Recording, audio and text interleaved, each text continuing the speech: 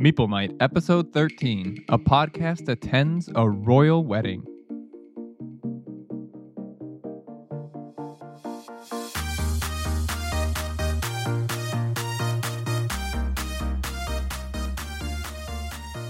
Welcome to Meeple Night, a podcast about board games past, present, and future. In today's episode, we discuss our recent plays, review Valley of the Kings from AEG, and finish off by discussing our most underrated and most overrated games. I'm Andrew Capperell, and here's my co-host, Josh Knight. Good evening, everyone. Yet again, thanks for tuning in. Now, we've got something exciting that, for us, is going to happen in a few days. For you listeners, has already occurred, but is a big wedding. The Michigan versus Michigan State game. Well, go Michigan State in that case. Oh, boo. I had to throw in a plot twist for you. Oh, did you? After naming the episode after the wedding, you know. The legendary wedding. Yeah. Oh, it's going to be royal. a blast. A royal, yeah. It's going to be royal something. It's like royal icing. It's going to be I don't know perfect. what that means, but yeah. No, we're going to have a blast. Yeah, well, it's going to be fun. I'm going to jump right into what I've been doing because I'm so excited. Last night, I saw the movie Dune. Oh, don't do any spoilers. I'm not going to spoil anything other than saying it was incredible. The cinematography was fantastic. The acting was through the roof. You look at the actors and actresses that are in the movie, and it was amazing.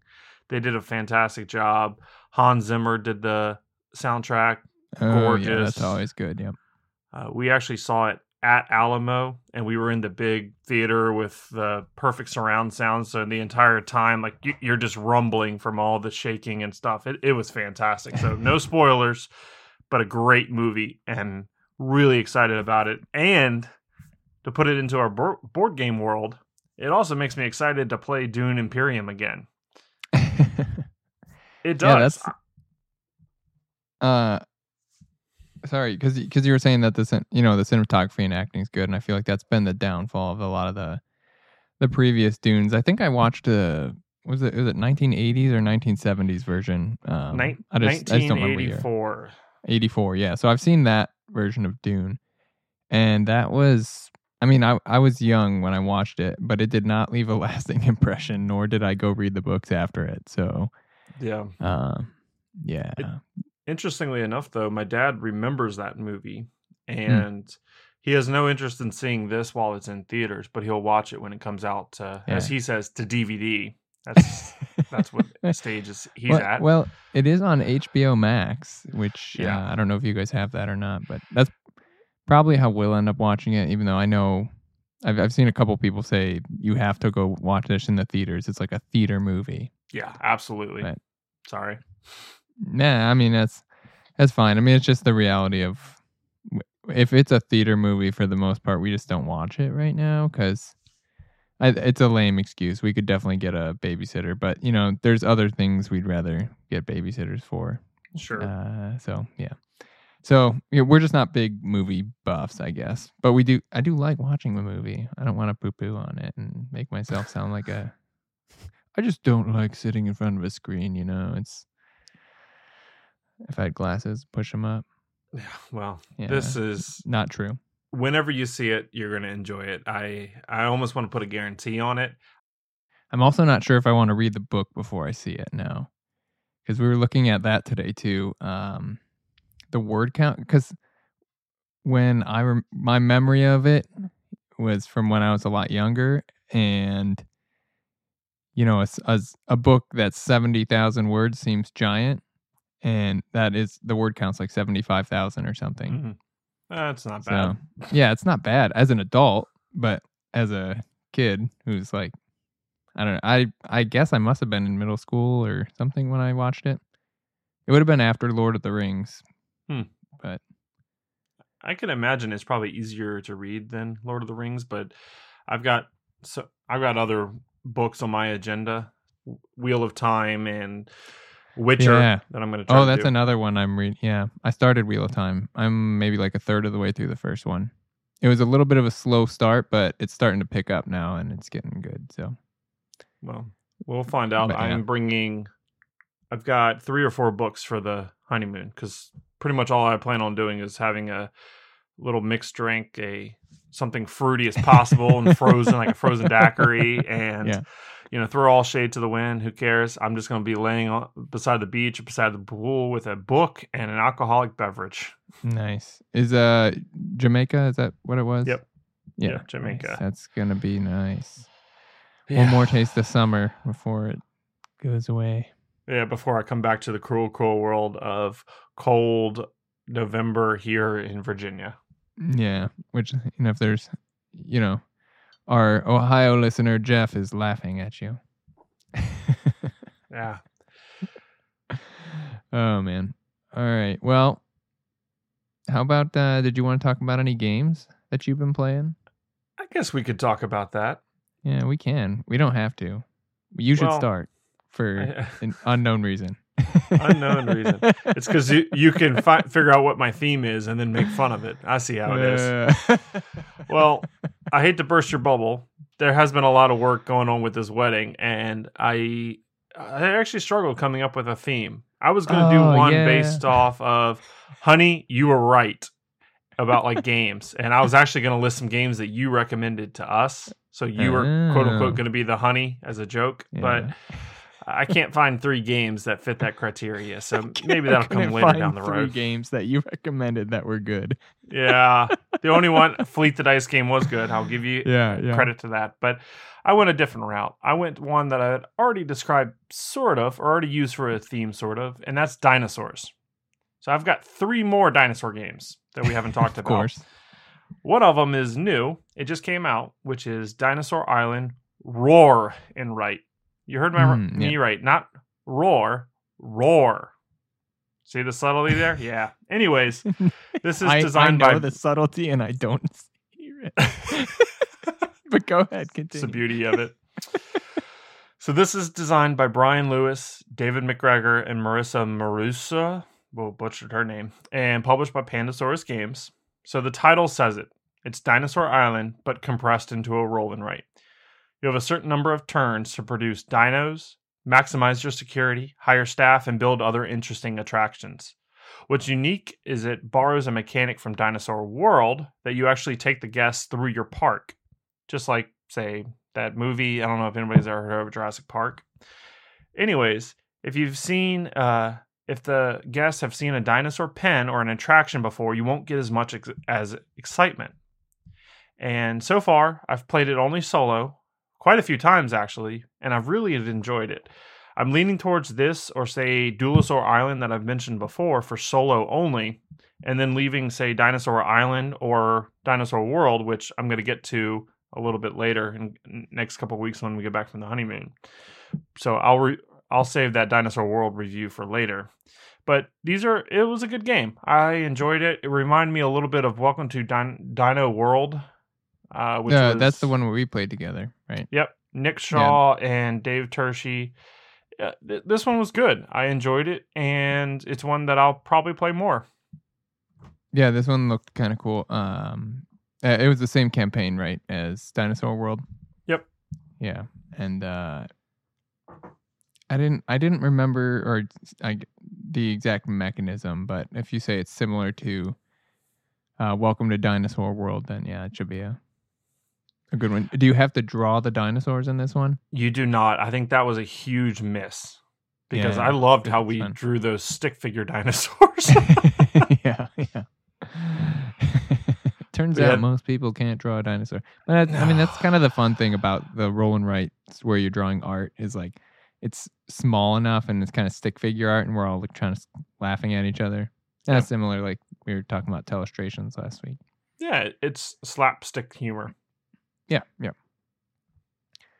All right. So my theme for this week was really easy to come up with. It's wide open spaces. That's right. Wide open spaces. The sound of wide open spaces is nothing because that's what you'll hear when you hear Andrew talking about the games he's played this week. because I've only played review games, so it's gonna go. I thought we were going to go with Wide Open Spaces is the space between your ears. Oh, Nicole will hopefully love that joke. Yeah. So yeah, I did play games, but it was only, and we played Gons, Shown Clever a little bit, and which always it's an evergreen for us, and played this week's review game, and the next one we're gonna have in 2 weeks. So Okay. So don't have anything new to talk about, unfortunately. Sorry. That's okay. How about this? I've got a joke that we can insert. It's a Halloween joke. Oh, It's good. a clean one, not the ones I told you when I came over to play the review game. So I just heard this today, and I thought it was a good joke. So this little boy is dressed as a pirate. He comes up to this old lady's house, knocks on the door, and says, "Trick or treat." She says, "Honey, are you supposed to be a pirate?" And he goes, "Arr!" And, "Honey, do you have any buccaneers?" And the little boy says, "Yeah, they're underneath my bucking hat." Ah! All right, I thought that was funny. That's funny. Yeah. I tried to insert a little voice to it. The other guy just said it flat, and it was funnier when you just did it that way. But I thought the voices was necessary. It was a cute little joke. Yeah, it's Better than those ones I told you when I came over. well, yeah, sure. All right. More radio appropriate. Yeah. Well, we'll leave the pirate joke behind. We'll move on to Now another back from our dinosaur commercial game. break. Yeah. Brought to you by Bad Pirate Jokes. Well, the next game is going to be Fossilis. Not fossils, which it really does look like it's fossils. It's Fossilis. And this is designed by David Alberto Diaz and published by Kids Table Board Games. So in this game, you're a paleontologist digging for dino bones, and you're hoping to complete dinos. That makes sense. You'll do so by digging terrain around you, which consists of the easiest to dig being sand, and then clay, and finally the most difficult being stone. Once an excavation pit is open, you spend plaster to dig, aka use tweezers to get the desired bone you want. Oh yeah, those terrain tiles I mentioned, those are resources that you can spend to gain items or tools. You will accumulate points during this game, and you're going to gain more points by turning in those bones to create dinosaurs. And the dinosaur doesn't even have to be complete. You can actually do partially complete dinosaur. They still look cool. Who doesn't love a good dinosaur after all? So at the end, there's a set collection goal. And Veronica and I played this. We thought it was a neat little game. It's supposed to be geared towards families. Mhm. Though we really enjoyed it too. It has a little bit of meat on the bone. See what I did there? Yeah. And I listed this one actually because she recommended us play it. We sat down one Saturday and created a list of games. Like, these are the 5 games I'd like to play. And then we do a kind of like a swap that one person picks one from their list. I definitely want to play this game. And then you pick one from the other person's list. I'd like to play that game you mentioned.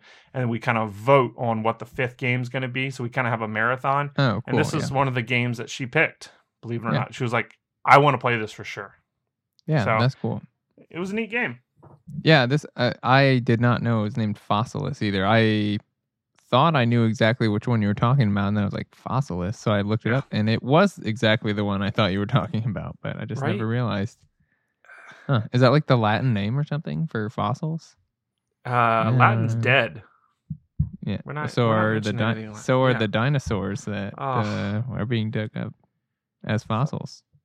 Oh, which I saw a funny meme about dinosaurs the other day. It said, God created dinosaurs. Dinosaurs couldn't create churches to worship God. So God said, "New plan."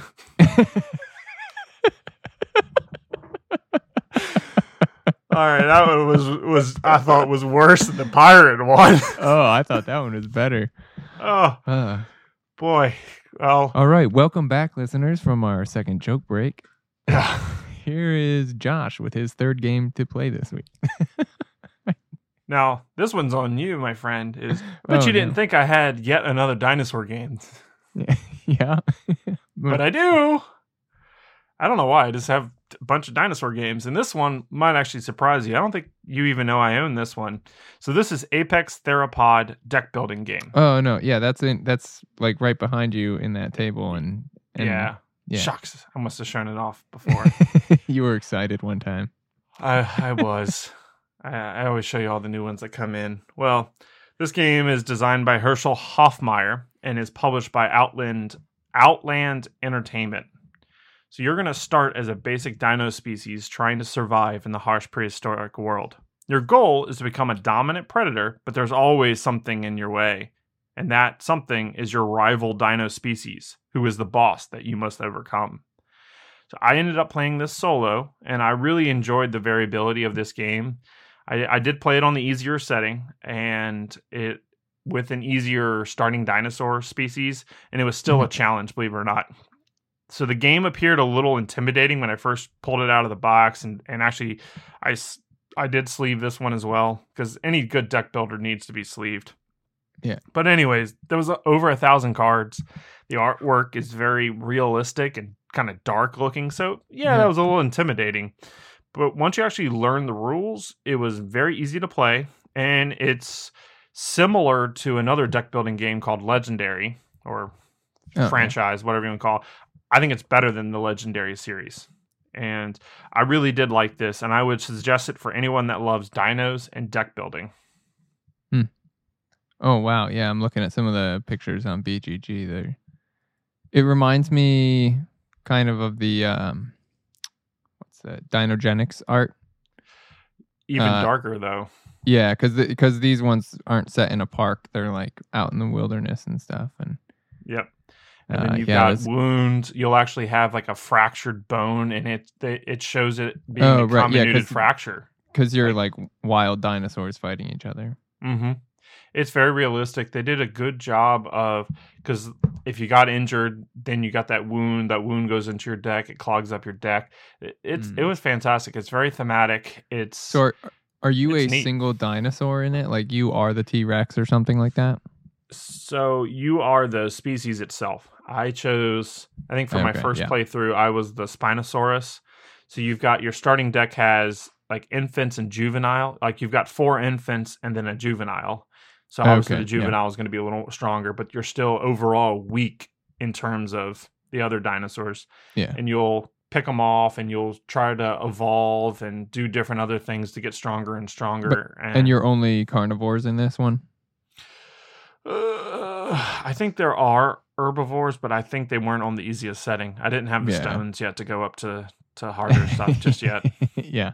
But there's like you could 18 different dinosaurs, starting decks. And there's other variability of like space raptors or like some type of hybrid mechanical so you can monster. Do different twists and stuff. So that's not just boring old dinosaurs in air quotes. Slurp, slurp. Slurp, slurp. Bing pot. I don't actually remember the context for Bing pot originally, so I can't. Just gonna insert random catchphrases of 9-9. 9-9. Alrighty. Any more dinosaur games on your end this week, or no? Like I said, 3? Dinosaur World will have to wait till a couple of weeks. I didn't want to delve into any complex games to learn since our last recording, as we kind of prepared more for the wedding and the honeymoon. Yeah, we also had a condensed week this time because we recorded late last time and early this time. So, for sure, it's all right. Well, why don't we go entomb our review game?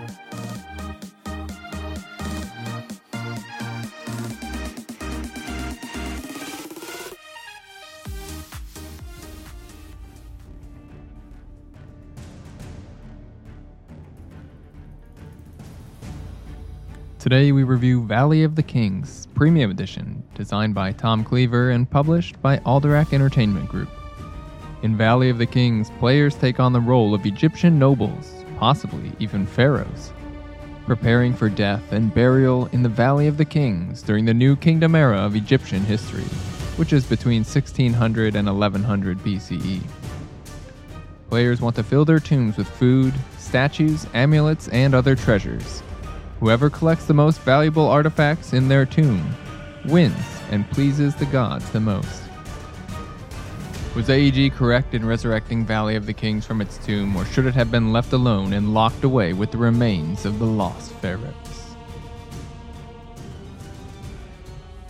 So for Valley of the Kings, it actually has a quick setup after you decide which sets you are going to include in the game. Once you've done that, shuffle the level 3 cards and then the level 2 cards on top of them to create a quote-unquote stock. I did that one just for you, Andrew. You're going to deal 6 cards into this cool pyramid with 3 cards forming the base. These 3 cards will be what you can purchase on your turn, unless a card in your hand says otherwise.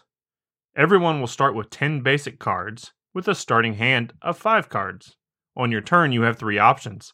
Play a card for its action, such as switch cards in the pyramid. Or, another option is to entomb a card, and the last option is to buy a card. Pretty simple there. The key to this game is set collection, as each card in the pyramid corresponds to a specific collection, say priest, sarcophagi, and jewelry, for instance. You will only score points, though, at the end of the game if you entomb cards. So this is a deck building game as much as it is a deck construction game, too. End of the game is triggered when there aren't any more cards to purchase and everyone has had equal turns. Add up your cards in your tomb to determine the winner. And there's not a best score because each of these sets can be manipulated different ways. So just say a good score is whatever you get.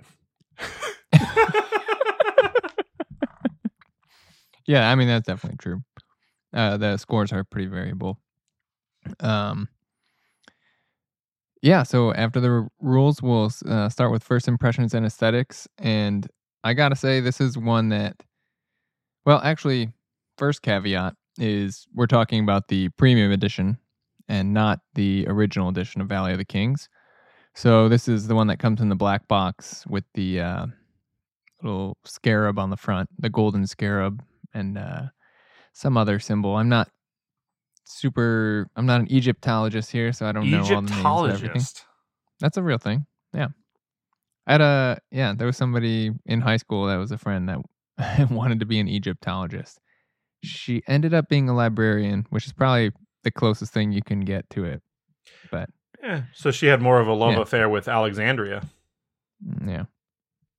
Yep. That was a bad reference. That library is long gone. Oof. Burned down to the ground. Anyways, yes. So our first impressions on this game.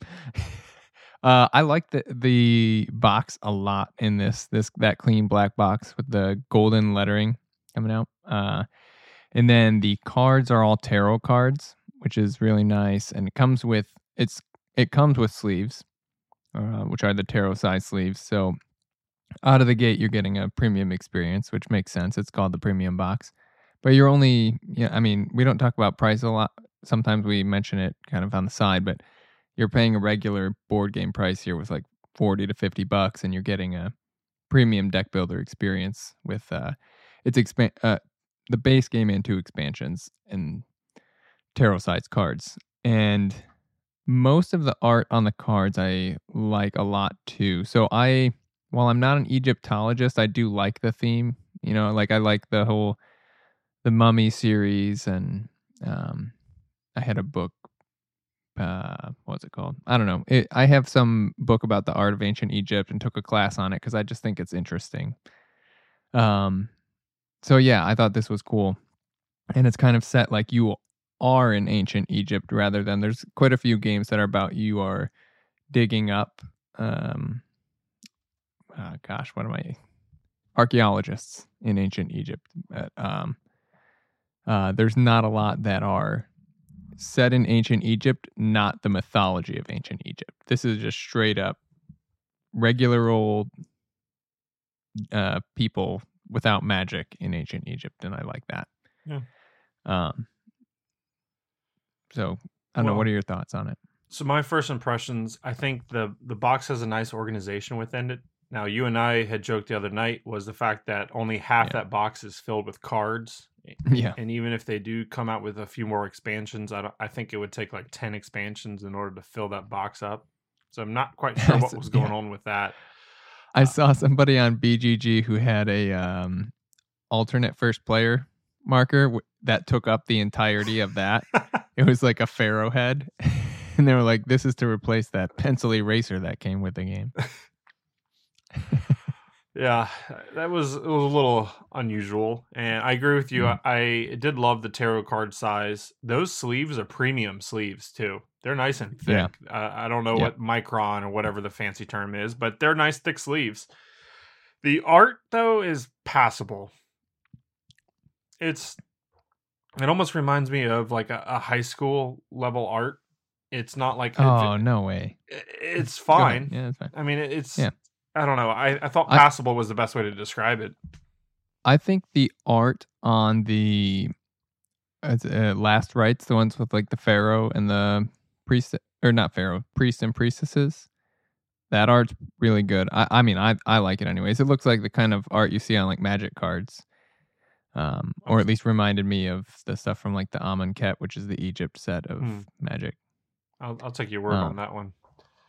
Yeah. I guess it was fine. I did like on the actual cards themselves that they would say how many unique cards are in that specific set. So it was nice to know that the books had 6 unique books. So that way, if I had 5 or whatever, I could keep track of that. Yeah, I like that. And you didn't need to just remember like, oh, blue, there's the most of those, then green, then red, or whatever, or remember what they are. Even harder. Yep. Or for me with colors, that would have been hard too. Like for sure. We saw. The last thing I'd say for my first impressions was setup was really easy if you're specifically choosing the base game sets or the expansion sets, because you can easily just flip through that organizer. This is what we're going to use. Shuffle the level 2, the level 3. All right, we're ready to go. So I thought that was key. And we talked about that when we played together, is that this is like how you do a design for a deck builder, having the little sleeves and then just having a spot where all the cards can go. Maybe not having so much extra space, but who knows? If they have like 5 more expansions, there's room for that. Yeah. Compared to Dominion, which has a really big box, but they have a lot of wasted space, and that organization just isn't as crisp as, say, this one is. Right. Well, what about the rules? What do you think of those? Yeah, so I only read the rule book for this, and I may have watched it, a rules video when I first learned it, but that was a few years ago, so I didn't need to read a rules video as a refresher or anything. So I think the rule book is pretty well done. So because specifically, we had a couple questions on, I think, the word take a card, which we thought we weren't sure if it was the same as buying a card or if you could take any card you wanted. And there's specifically a spot right in the rule book where it says, it's a whole page just devoted to what key phrases or key words are. And so that was more helpful than anything, because otherwise it's a fairly simple idea of what's happening in the game. Maybe not, strategy is a whole different thing, but like the actual what you're doing is not that complicated. There's not this massive triggering of any super turns or anything. You just buy something every turn. Yeah. Well, I guess towards the end of the game they can, but yeah. Yeah, I remember this was one of the first games I played when I was going over to your house years ago. And when I relearned it for this review, it took like 2 seconds. It's almost like you said, it had the foundation before. All you had to do was just do a little brush up on the rules. So that means it's very straightforward to learn the game, which is fantastic. I will admit I made 2 stupid mistakes. First mistake was I confused sacrifice with discard. So I did that when I played solo and when I taught Veronica. So that was a mistake on my end. Had nothing to do with the game, but that was a mistake I did. And then the other one, I thought about this when I was writing these notes, was a little confused. When you use a card for the action, when does that card then get placed in your discard pile? Because some games you have to keep it in your tableau, like in front of you, and then at the end of your turn, those get wiped into your discard pile. Yeah, I thought that's what this one was too. I don't remember for certain without having the rule book in front of me, but I thought that's what I remembered reading, because I know that's what we played when we We were there the other night. But I mean, that's kind of one of the things about the more games you play. Sometimes you just start making assumptions, and that's like the danger. I mean, it's like anything in life, not just games, but you start making assumptions the more background you have in it, and then you don't even know you played it wrong. Like you're like, oh, sacrifice, I know what that is, and you didn't even think to ask a question because you played enough games that you think you know what you're doing. And so, yeah, I mean, it totally understandable. So in regards to the theme and setting, I initially said it's there. And then when I actually thought about it even more, I used that example of the priest card. You and I had talked about it when we played, was those priest cards actions allowed you to offer an opponent a card to yield a better card for yourself, something along those lines. And I thought that was pretty darn cool. And the entomb action as well, I thought that fit extremely well with the Egyptian idea. Yeah. And in Egyptian, I might be totally off on this, but I do remember that the Egyptians wanted to have everything would go with you to the afterlife that's buried with you. Yeah. I know they would like have a coin or whatever because you had to pay. I can't remember. It's not the river Styx, but you got to pay in order to go across the ferryman or whatever. But I'm thinking more Greek and Roman it's Chiron or something like that in Greek, but I don't remember. Yeah, I can't what the either. name is in Egypt either. I thought the entombing, building that into kind of getting a little bit in the mechanisms, but I thought that was a good way to get the theme ever present in this game. Yeah, I agree. I think as far as deck building goes, I don't know that I feel exactly like an Egyptian noble, but I do feel like I guess I must, because there's nobody else who's building themselves a tomb. So you're not building a tomb, but you're just acquiring all the rest of the stuff that goes with it. And so the idea of you're buying this stuff kind of throughout whatever the year while your tomb's being built, or probably like 15 years, and then putting it in your tomb. I agree. And I don't know enough about the different gods and goddesses to know whether like the priest of Horus, did that make sense that he did this specific thing? I'll give them the benefit of the doubt on that. But yeah, I thought it was cool that a lot of the sets, the way that the mechanism that they work makes sense with how you would expect that thing to work. Yeah. So what is the mechanism? I guess some of them, I guess. Sorry, now I'm thinking about the mummified crocodile. And his special power was like to entomb 4 other things. So maybe that doesn't make sense. But for the most part, most of them do. And I just like the mummified crocodile. I liked it too when you had to give it to me at the end of the game, and I got 5 points in order to almost get you. Yeah. Sorry. So you said gameplay. Yeah. Gameplay, starting with mechanisms. I mean, this is deck building with the twist being deck deconstruction. And I like the twist in that. So it's funny because I guess I complain about Dominion when you talked about it. I said that I didn't like that in Dominion you have to find the right time to switch to go from deck building with powers to deck building for points. And I guess that's kind of what this is. But instead of deck building for points, you're deck deconstructing for points. And so for whatever reason, I like this use of it better. That, and maybe it's just because I really like, I don't know, from playing earlier games with Brian, he likes to do that deck deconstruction down to you have like 5 cards and just run a real smooth engine. And so I have tried to do that in games, and so it just maybe feels more natural. I don't know. But yeah, I like this mechanism a lot. I like this tweak. And I don't know that deck deconstruction can benefit you in a lot of deck builders, but I don't know that there's a lot that are this driven to do that. There's another like forest creature themed one that I can't remember its name. Sorry, you can give your thoughts and I'll look it up. Yeah, for me, as if the listeners out there haven't figured it out yet, I absolutely love deck builders because each of those force you to create a strategy based on the cards that are available to you. And this game actually just takes it to the next level with the deck deconstruction aspect. And sort of like what you were alluding to, Andrew, is say I had one powerful book card in my hand and I really want to keep it, but I also know I need to entomb it because I've been entombing all the other books and I need to get the maximum amount of points by the end of the game. And that's a hard decision to make. Sometimes a good strategy is to buy 2 of those cards if you could, entomb one and keep the other in your hand.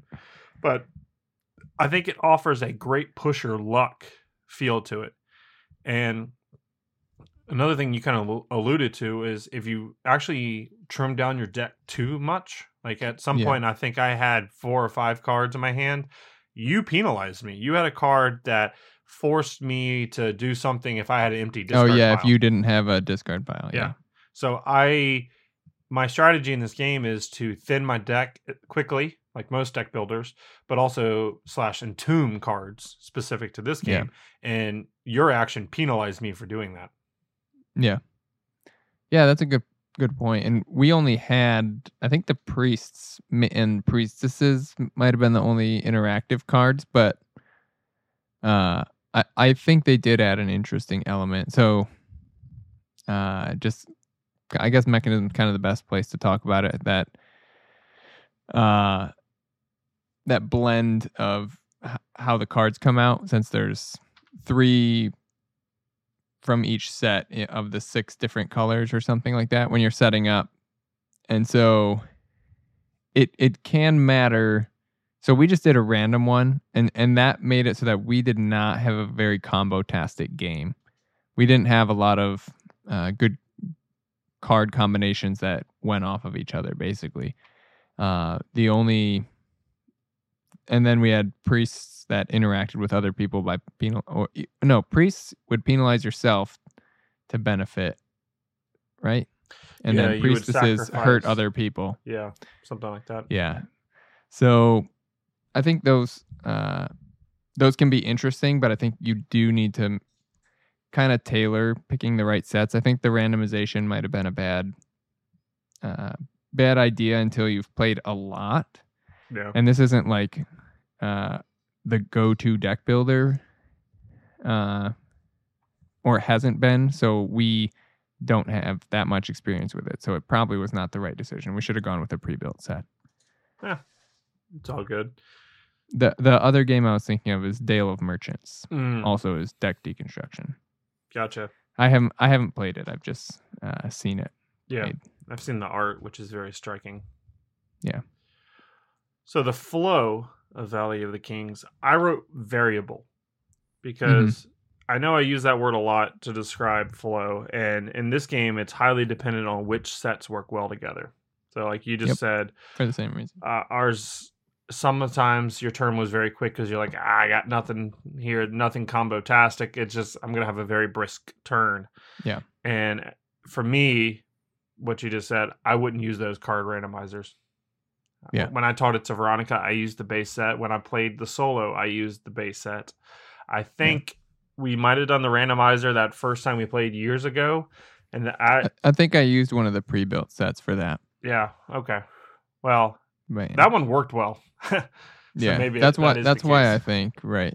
So yeah, I would say go with the pre-built sets probably for that reason. And yeah, I mean I think the flow, so last week with Merv we talked about that the flow is slow at the beginning with a lot of downtime, and then not a lot of downtime at the end because your turns start to be kind of automatic.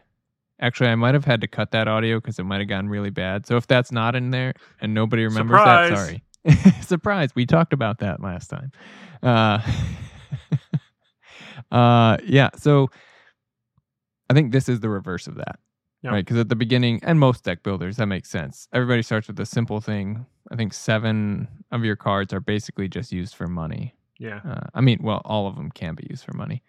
And so you don't really have a lot going on at the beginning. And then all of a sudden your powers start getting better and better, and you start taking 2 cards in a turn, or you have to look through the discard pile, and so I think it gets a little bit bigger, but I think that's okay in this game because they don't get unwieldy large or long, and everybody's turns kind of escalate together. Mm-hmm. So you might be thinking about how you're going to combo your turn. Though I do also remember thinking while we were playing, though, that I couldn't plan my turn because 2 or 3 cards would go away before I could even think about it. And there's only 6 cards out there, so I wasn't even going to make a decision on... Nicole was playing before me. I wouldn't even make a decision on her turn because who knows what's going to come out. And I might have the card that says, give Josh the lowest value card so I can have the highest value card. Yep. Maybe I want that. Maybe I don't. I don't know yet. So, well, yeah, I think I'm mixed on the flow, I guess. I don't really know. I was going to say, take that to the next step. Yeah. There was no point. I took the same strategy you did. I didn't look at that. Maybe there was one card, but you know what? It'd be awesome if that card was available when it was my turn. But I wasn't sitting there analyzing, all right, I'm going to take this, I'm going to do this, I'm going to have this action into this. So when it's my turn, I do all those actions. Most of mine, I was like, when it was my turn, then I'd be like, oh, that's available. All right, I guess I'll do that. All right, what do I need to spend that?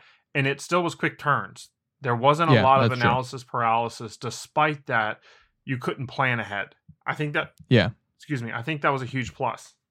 That's true. That's a good point. And while you might want to read the text on the cards to know what the powers are, I think in the 4-player game, the level 3 cards, that once they come out, which is when you're halfway through the game, those powers are almost irrelevant. You're going to see them like 3 or 4 times. So you're just getting those cards to tomb them. Yeah, pretty much. Or at least I was. It depends who you're playing with and all that. But that's kind of a nice thing about the timer of the game is somebody can't just be like, I'm not going to buy anything this turn.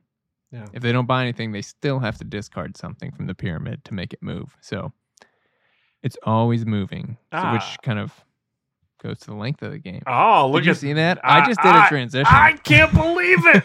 That was actually I did a transition. Smooth transition, and we still had to call it out and just say I transitioned. Yeah, it's because the first time you've... Wow, I'm really shocked by that. All right, so length of the game. I wrote torn. Now, this wasn't actually my word to describe this. This was Veronica's reaction as we were driving home. So the box says it's 45 to 60 minutes. And timing it, we actually think our 4-player game was quicker than the 2-player game Veronica and I played. Oh, wow. And I think most of the time you would say that's a positive, right? If you have more players, the higher player count, game lasting shorter, that's awesome. But for her, she said that she didn't have enough turns, and it also showed and reflected in her points. She just didn't have enough time to get her engine going. She was building, and then just kept forgetting to do the deconstruction aspect. So she wanted a few more turns in order to really maximize that. Yeah, and that was actually the comment that I was going to make, is that if anything, this might be too short. But that's a good point. Because I do remember playing the 2-player game and thinking it was a little bit too long.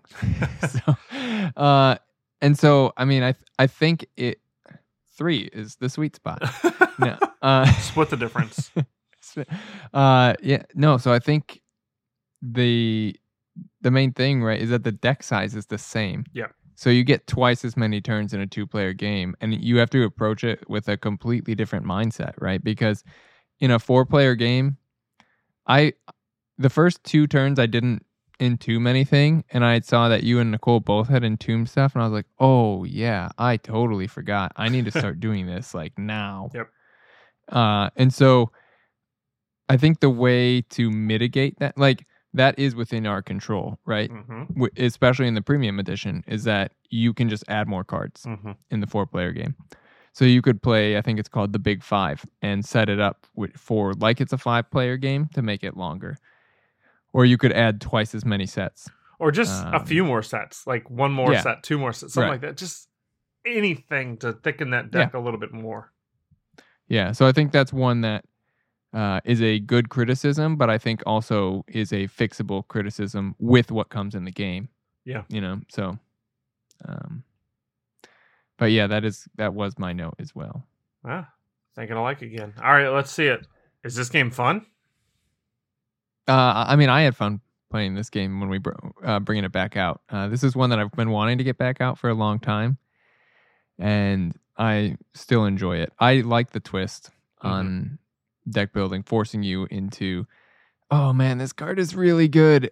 Like the Mummified Crocodile. I got it to get 5 points, but I never could put it in the tomb because it was letting me put 4 other cards in the tomb every time it came out. So I was like, well, just one more turn.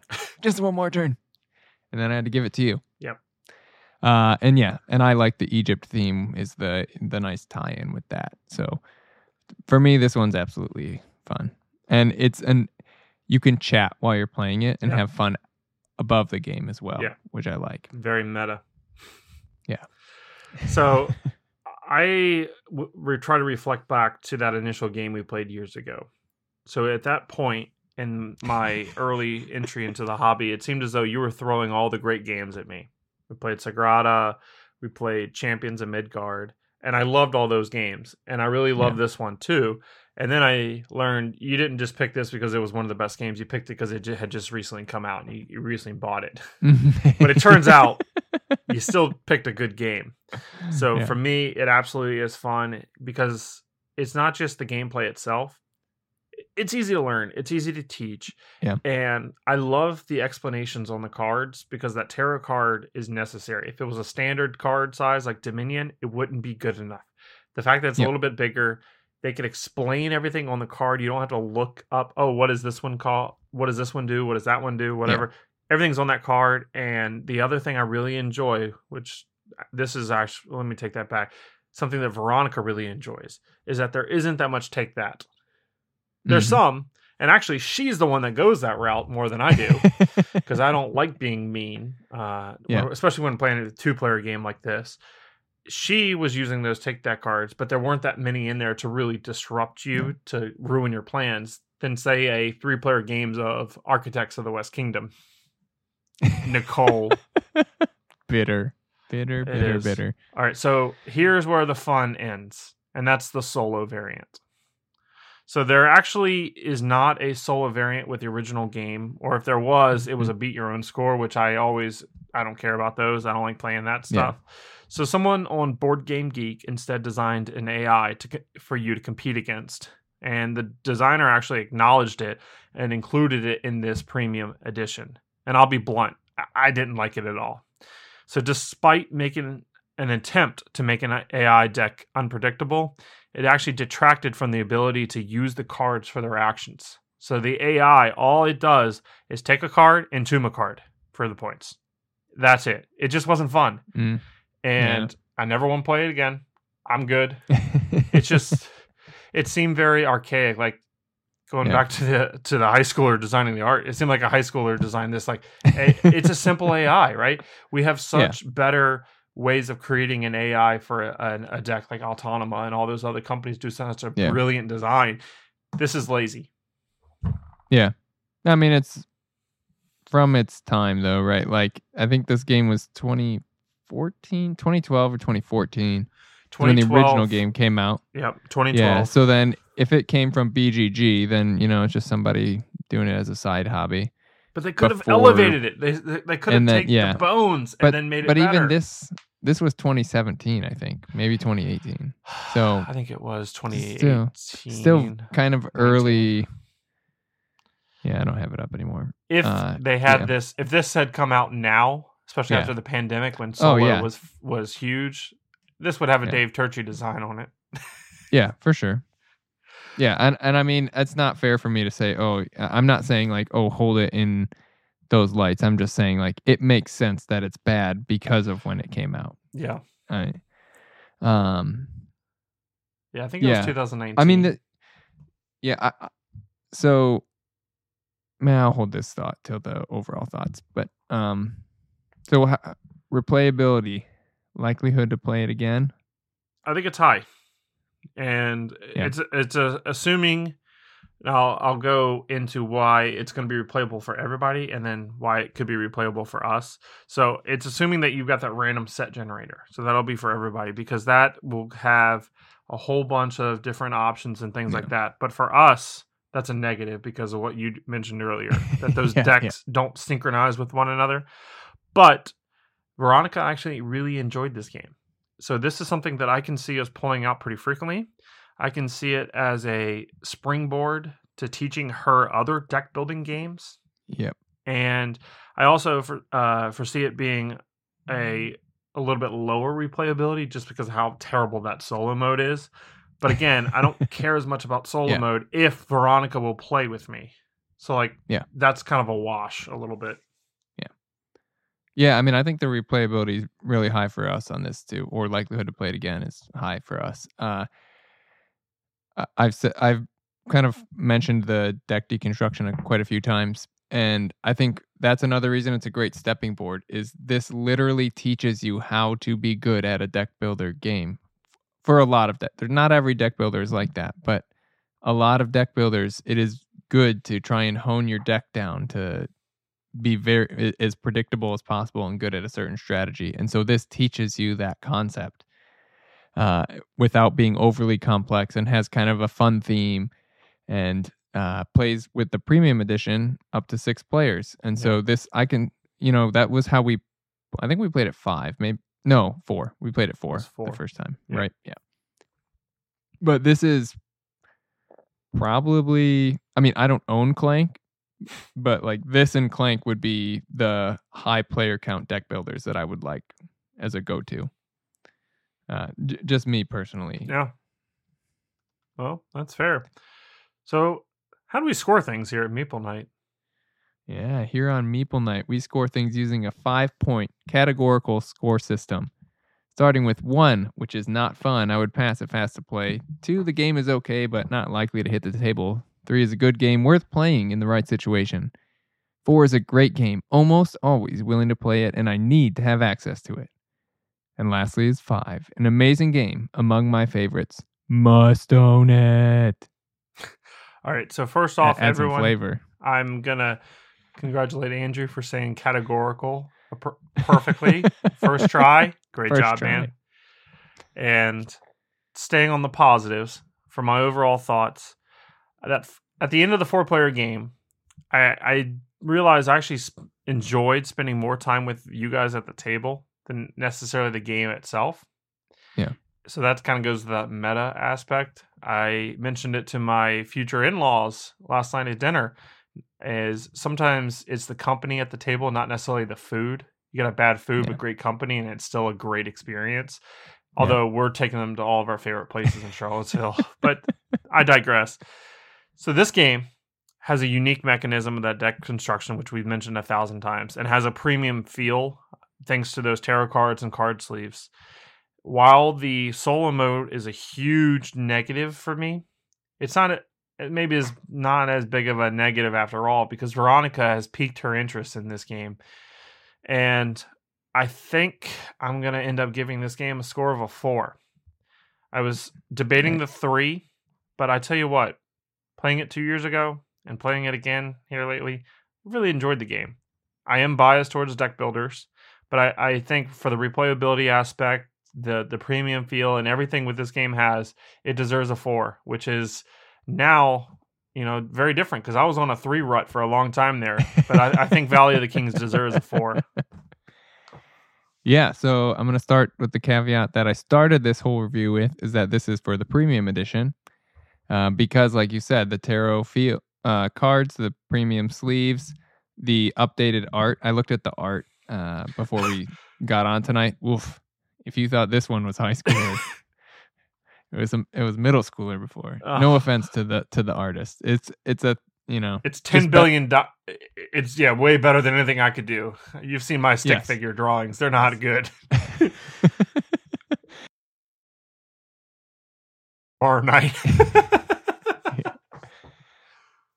But yeah, the more we talked about it tonight, the higher and higher I was getting on it, because you're right.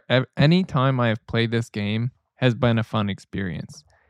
I think that I would prefer to play this at 3 or more players, and then you can tailor it by adding more decks or whatever sets if needed. but nonetheless, even though I have to give that caveat, I think I'm going to end up on a 5 with this. This is an amazing game, among my favorites. Yeah, I mean, this is one of my favorite deck builders, I think. Now, like, I would happily play this anytime anybody wanted to. There's always a nostalgia element for me.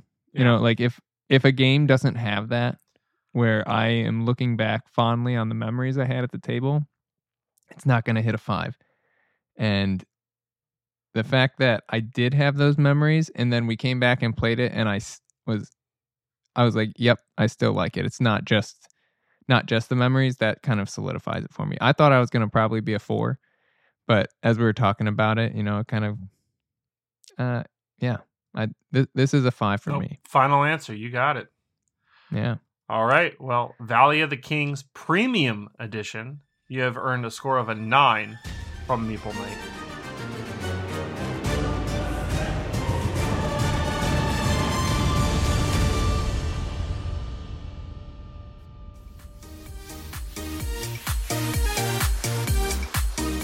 And finally, we'll discuss our opinions on what games are most overrated and most underrated.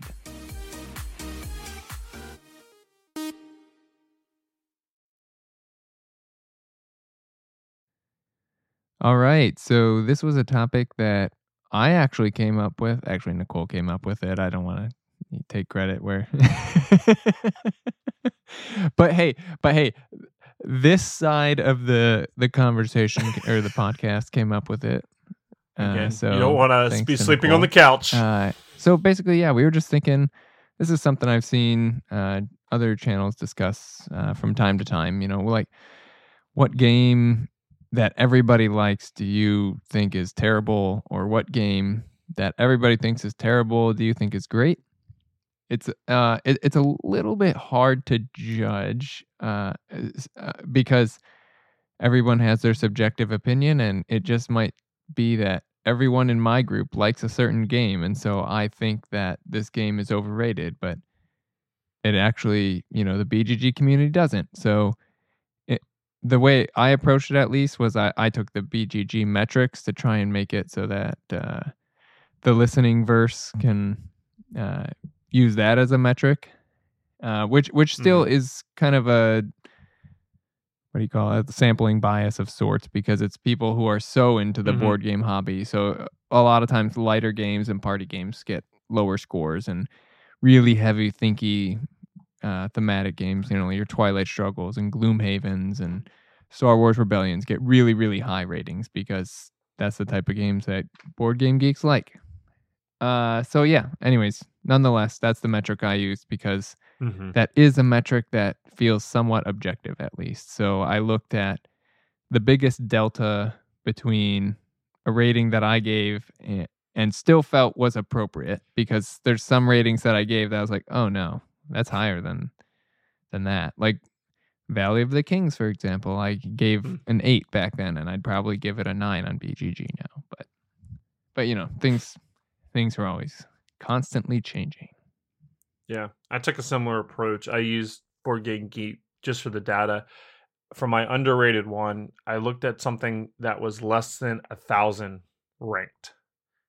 So it was quote unquote poorly ranked. And then for the overrated, I actually looked in the top 100. So my game is a top 100 game, and I think it's overrated. So I use those as my metrics to define it. I think mine meet those metrics. Those are, I just went about it in a different way. I just used, I went to my rankings and then hit the average rating and made it sort by that. And so, and then basically I just looked for the lowest score I had in kind of those first 10. And then the opposite for underrated. So which one do you want to start with first? Let's start with overrated, I guess, so we can be ranty first and then finish on a high note. Okay. Bash on games, and then we can finish. Do you want the good news first or the bad news first? And you always take the bad news first, because then you feel better after. Exactly. Okay, go for it. Also, all right, so my most overrated game is one that's kind of a classic Euro. So that's also kind of a good reason that I picked it. Is it's right in my wheelhouse. Bruges? Get out of town. Designed by Rainer Stockhausen. Published by DLP Games. Originally TMG, rest in peace. Now Capstone Games. Do you think you know what it is? Orleans? It is Orleans. Yes! Nice job. Ranked 25 on BGG. This is a bag building game. And you are... I think you're nobles. Let's see what it says. Yeah, and you're recruiting followers and workers, basically, which are these little chips that you're putting in a bag. And then you're building an engine out of those. Everything should click. I love engine building. I love deck building. I pretty much hate bag building. Quacks of Quedlinburg is okay because it's light. Orleans is too heavy for me to do this mechanism. The reason I have a problem with it is because in a deck builder, you go through your entire deck. In a bag builder, you pull chips out, put them out, put everything back in. And so you can get stuck in this loop of not pulling the right chips out. And that is my biggest qualm with it. It's been probably 4 years since I've played it, and I only played it 2 or 3 times. So it's not like I have that great. I mean, I don't remember enough about it because I didn't like it, so I didn't want to play it anymore. But I remember that being the main reason. We played the follow-up to it with the alpaca or the llama on the front, Altiplano, and I had the same problem. I like Orleans better than that one, but because you're not managing movement as well. But yeah, so that's the reason I really have a problem with this one. I like the art. It's Clemens Franz. I should love this game. Set in Europe. And there's a knight on the front. And look at that great Euro art. I'm sure you're not looking at it. I'm looking at it. I know what it looks like. Yeah. I debated it. This is like at least the Capstone version. Now they're going to come out with it at some point if ships can ever get here to America. Yeah. I've debated about getting it actually because it looks interesting to me. Yeah. Yeah. I mean, based on how my recommendations go, you probably should get it and try it, and you will probably like it because I would not recommend this game. So, yeah. And I think we are on opposite ends of the spectrum usually. Yeah.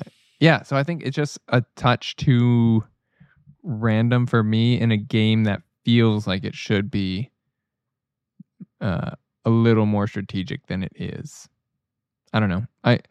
And who knows, maybe the expansions fix it, but I'm not a fan of here, buy a $60 game. Oh, here, buy this $40 expansion to fix your $60 game. Oh, there's still problems. Here's another $40 just make it good in the beginning and I'll buy more stuff. Isn't that how Kickstarter works? No, they just make me spend $150 right away. It's way different. Okay. Yeah, you can't bash on me for Kickstarter. Get out of here. For my half to one Kickstarters a month. Yeah. Which is, I think I averaged that in a week easily. Yeah. Yeah. And also that's more than it was before we had this podcast. But so. Yep. I'm proud of you. Yeah. All right. So how about you? What's your most overrated game? So this might be like, I'm going to talk and then you can kind of yeah. At the end. Fine. I can defend my games. Yeah. Because I'm attacking one of your games. I'm 100%. Fine. It better not be Stefan Feld. That asshole.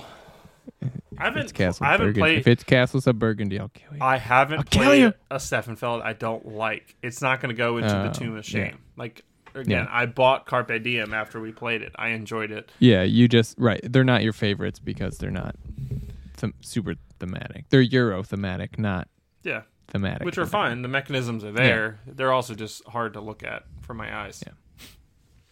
Yeah. Is that beige or light tan or dark peach? I can't tell. It reminds me of, we just watched the episode of Modern Family when they ordered like a washer and what came was white and they wanted eggshell white, not cream, not custard, not elephant ear. Like he was just like listing all these colors that are so close to like whitish. Yeah. And you're just laughing. That's what I kind of feel like Aaliyah did with Castles of Burgundy. Like, all right, guys, we're going to go to Lowe's and get every tan color they have and throw it on this game.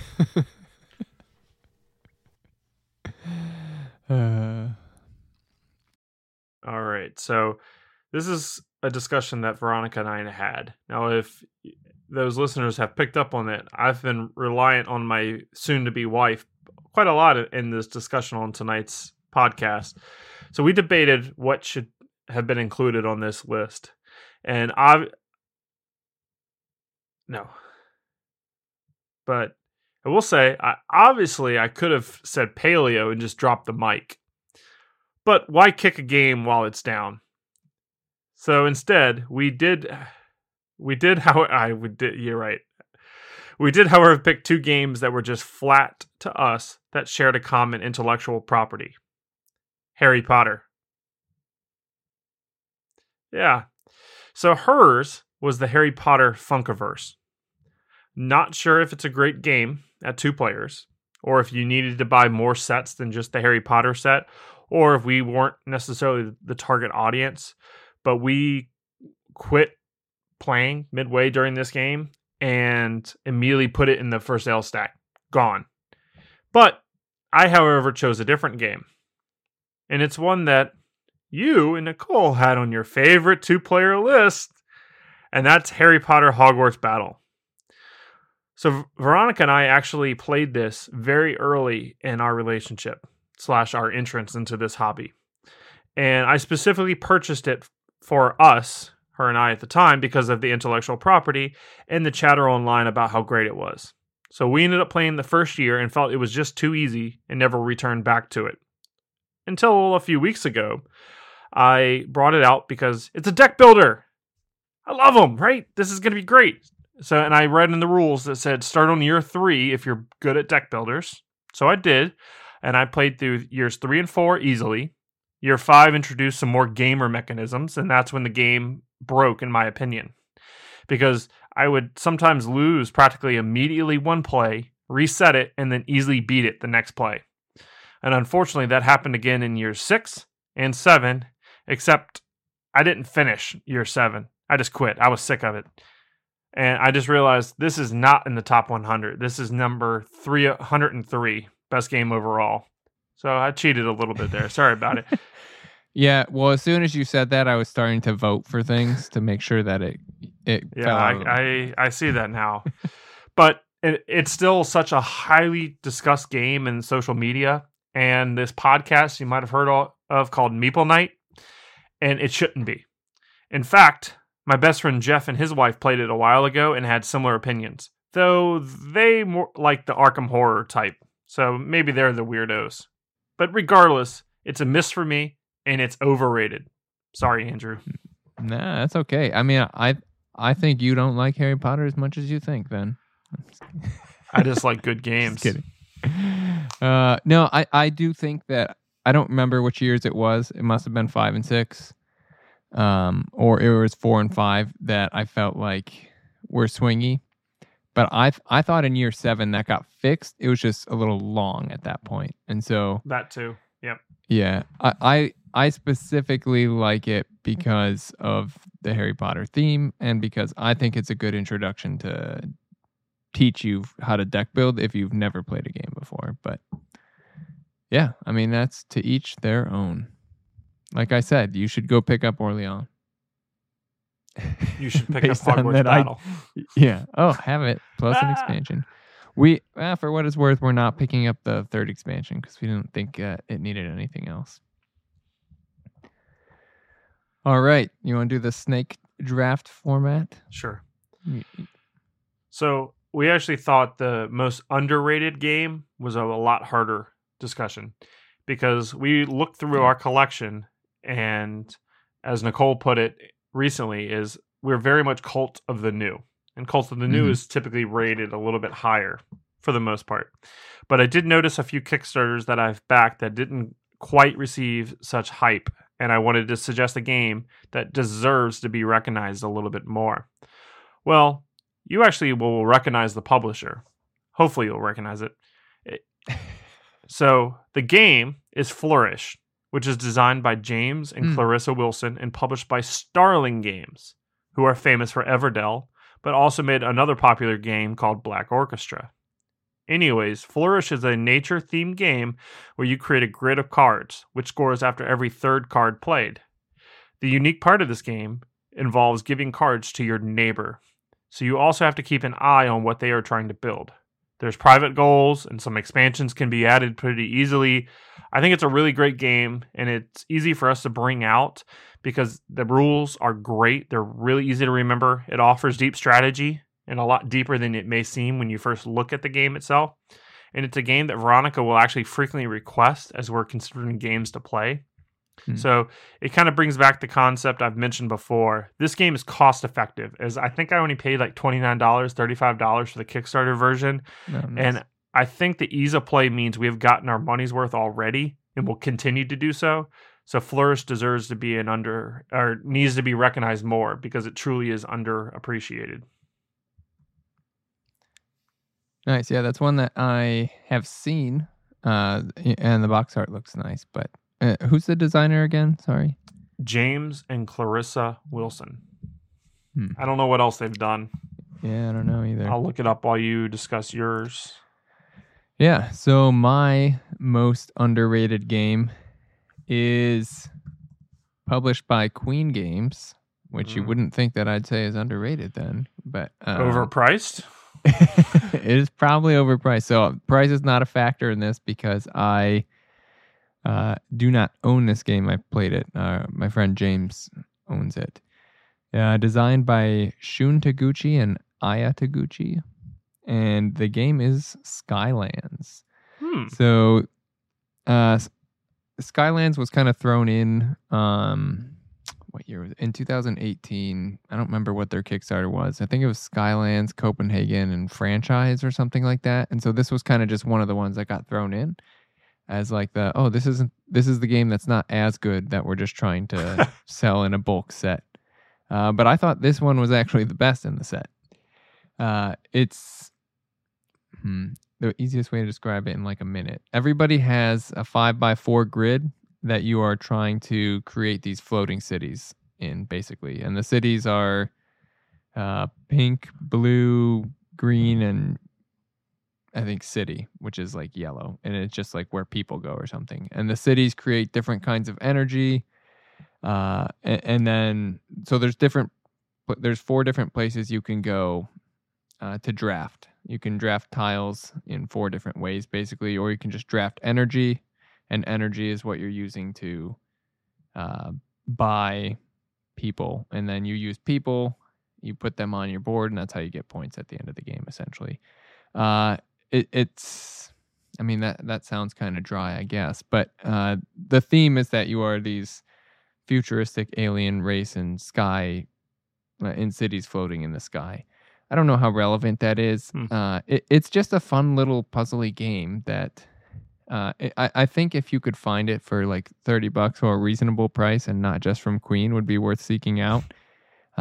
We ended up, so our game group before we played with you a lot, which was just me, Nicole, James, and Brian. We pretty much played a game one time and moved on. Skylands, we actually played, I think, 3 or 4 times. And then Nicole and I borrowed it and kept it and played it a couple times. So given that that's pretty rare for us to do, I think this one is overlooked as something. And I think the art, I'm looking at it now, is kind of part of the reason that it's overlooked. Yeah. You know, it's a typical Queen game. The art's not that great, but the gameplay itself is what's fun to me in this one. That it's that right blend of puzzly and kind of building an engine, but it's not super dense. You know, you can get a play in 30 or 45 minutes. So, yeah, I think this one's definitely worth, I think probably seeking out at a convention, because I think Queen also just kind of does one print run for a lot of their games. So if you get a chance to play this at a convention, I would highly recommend it. Also because it's fairly easy to learn. So I think I've seen it in like the discount bin on Miniature Market or Fun Again Games, something like that. I've definitely seen it. I'm pretty sure it's on one of those ones you just kind of quickly pass by because the art doesn't captivate you. Yeah. But yeah, if this, just based on what you described it and the general look of the game, if this was published by Capstone Games or another business that really elevates their quality, their component quality, I think this would be incredible. It looks cool. Yeah, and I mean that's why it's underrated. I think it's purely a mechanism game, basically. Well, I like it. And doubling back, so James Wilson, I feel like an idiot now. Mm-hmm. He's one of the designers for Everdell. Oh, that's why I knew this game had somebody. Yeah. Okay.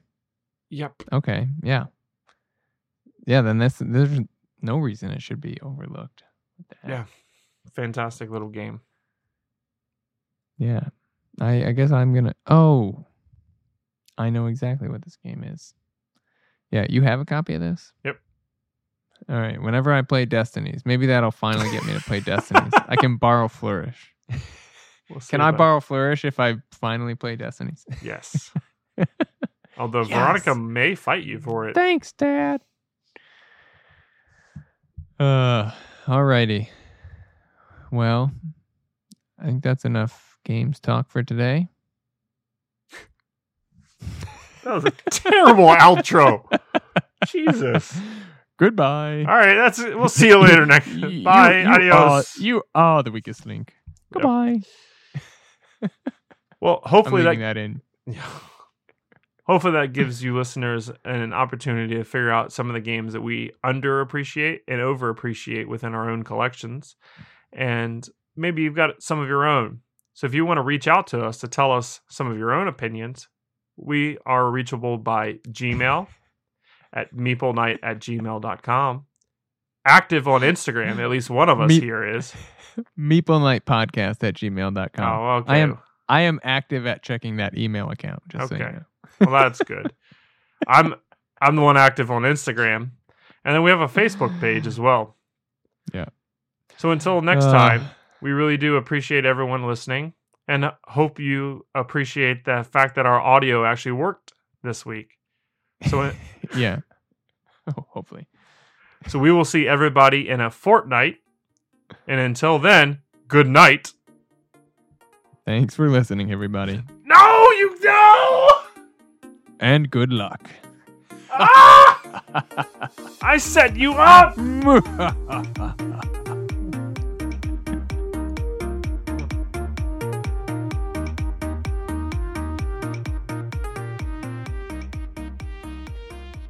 Thanks for listening to Meeple Night. Today's episode was recorded in Charlottesville, Virginia on October 28, 2021 and uploaded using Anchor. Our theme music is All Night by Declan DP, provided by Audio Library Plus, which provides free and safe music for content creators. For all the latest from Meeple Night, follow us on Instagram, join our Facebook group, or email us at meeplenightpodcast@gmail.com. We'll be back in 2 weeks, so until then, dream a little dream of games.